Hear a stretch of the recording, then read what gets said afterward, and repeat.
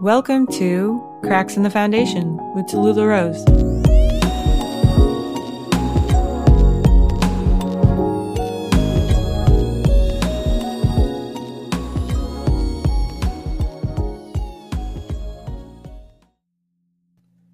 Before we start today's episode, I just wanted to make a quick announcement that I am now accepting commissions. So if you would like me to create you a small acrylic painting or a fine art drawing or an ink drawing, you can click the link in the show notes and it will take you over to my website so you can submit your proposal.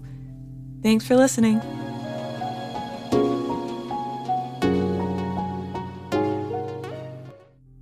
I've been thinking about hands a lot.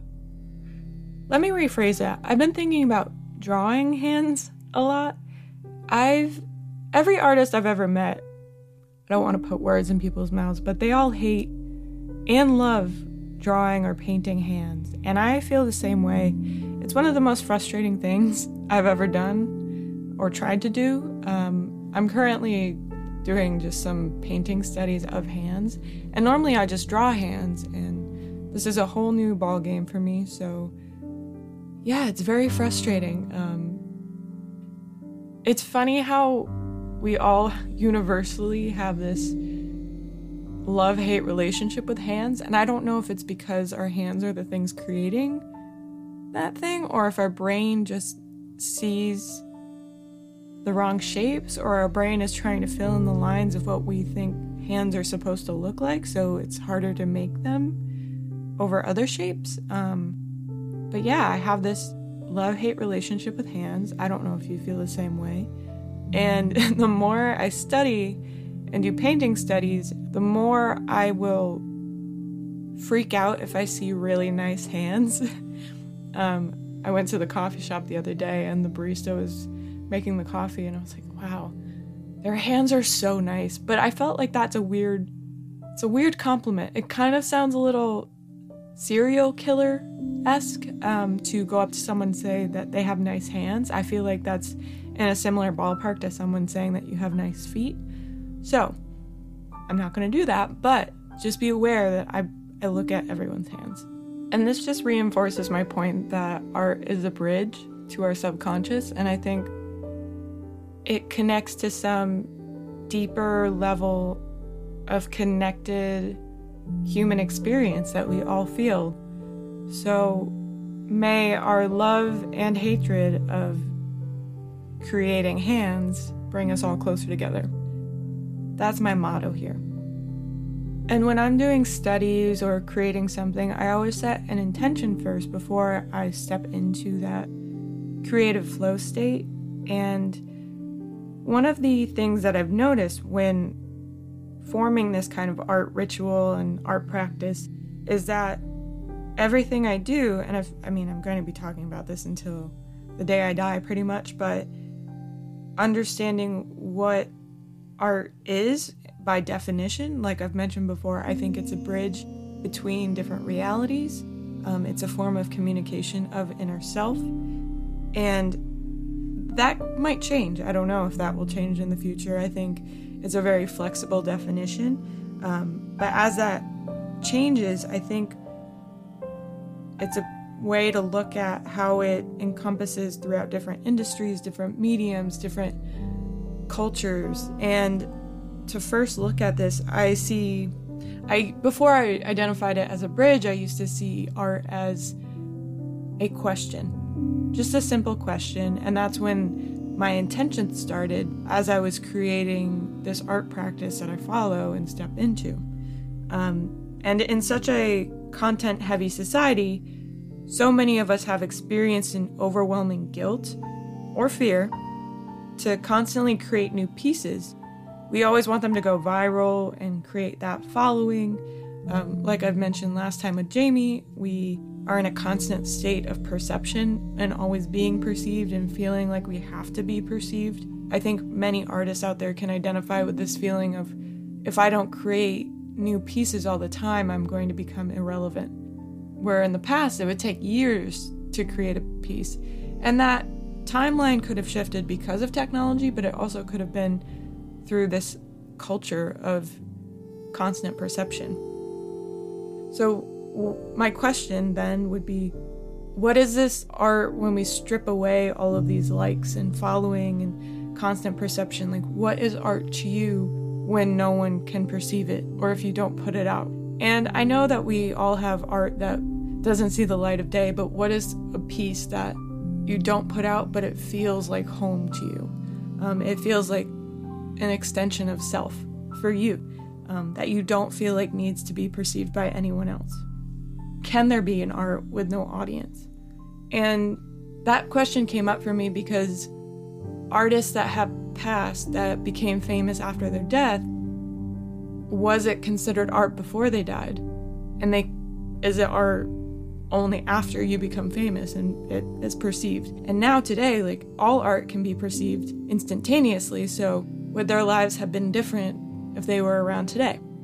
And I mean, I scroll constantly through media with this like art envy. I just constantly wish I came up with that idea or painted that landscape or captured that photo or even sang that song or melody. And I easily find myself lost at this question that the piece is trying to answer. And I end up feeling this overwhelming guilt for consuming content rather than creating it. And over the years, I've kind of identified that I used to want to emulate what people created, and I was frustrated with myself because it never looked like that. And then when I started realizing that art could be this self-portrait, I realized maybe that's why my art doesn't look like other people's, because theirs is an extension of themselves and mine is my own. So my style, I can't replicate other people's intention or questions that they're asking. And this has kind of led me to an attempt in identifying like why we even create in the first place, and how to better develop as an individual in that space. And I think the first step to uncovering this is by defining what art can be perceived as, even deeper into the bridge, or if the idea of a bridge doesn't resonate with you, you can look at art as this form of, I believe it's also a form of science.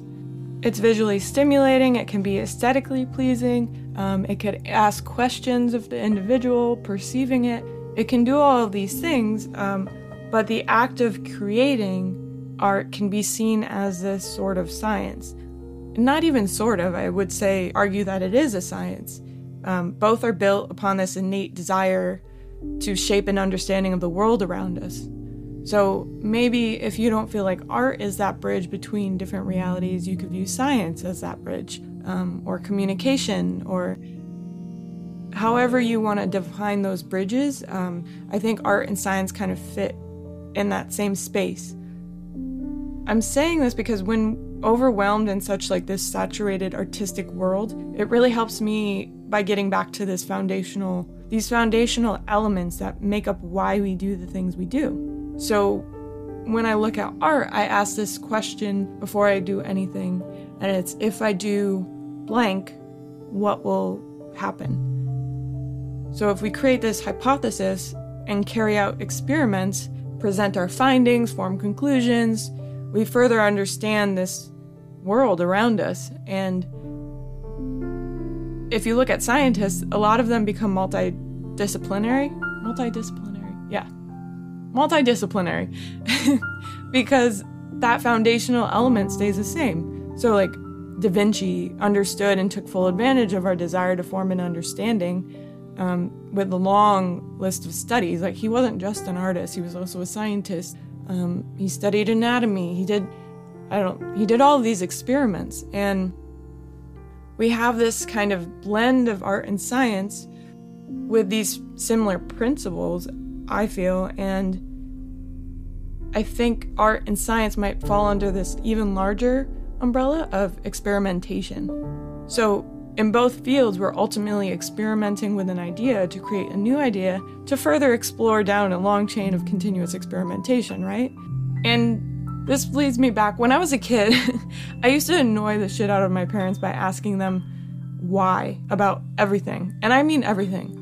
I would take apart my pens and ask my mom, like, how is this pen made? Why is it made like this? Mom, why is the grass green? Mom, why does a car make that noise? And as I got older, and become dependent on the internet for answers, I find that I take more for face value. And when I was younger, everyone would tell me, don't believe what you hear on the internet or read on the internet. And I feel like that's kind of disappeared a little bit. I don't really hear anyone questioning Google's expertise or when people are arguing about what year that shitty movie came out. Google has kind of taken this weird overarch over our lives when like 99% of the population don't even know what Google stands for.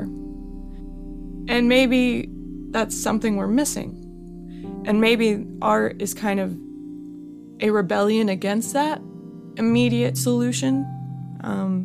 Because I think we've kind of stepped away from critical thinking. So maybe art is a way to explore more critical thinking in yourself. And maybe when we struggle to come up with new art or creative ideas, we feel this overwhelm because we're in such a immediate response society. So when we feel like we're in a creative slump, I feel like a lot of people turn to the worst and like seek help and seek people to tell them how to get out of that slump instead of just accepting that maybe the slump is a part of the process itself. I hear so many people say that boredom actually leads to more creativity. So instead of thinking something's wrong that you have to fix, and I think that is created from that Google culture, maybe ask yourself, what do I need in this slump right now? Maybe I don't need to create or feel creative. Being creative all the time can be so taxing on you. And then we burn out even faster when we step into an actual creative flow. Something that's helped me is figuring out my flow.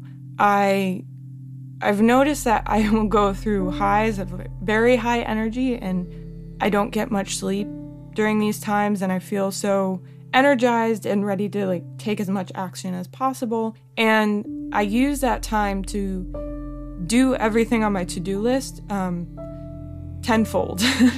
So if I have like 5 paintings I planned, I will paint as much as I can, or if I have podcast ideas, I'll record as much as possible during that flow of energy, high vibration energy, or I will write for that period of time and very much take action steps. And then I know when my flow decreases and I go into that kind of slump or hibernation period, I just take in information, I take in inspiration, and I don't feel the need to create as much, and it helps me give this little cushion so that I have all this stuff that I've created so that I can put it out when I'm ready and nurture that during this slump or hibernation phase, and then go back into that flow state again when I'm ready. But I don't try to control that energy anymore. I used to, and I used to just go constantly and wake up at 6 and have 12-hour days and then crash, and I would burn out so much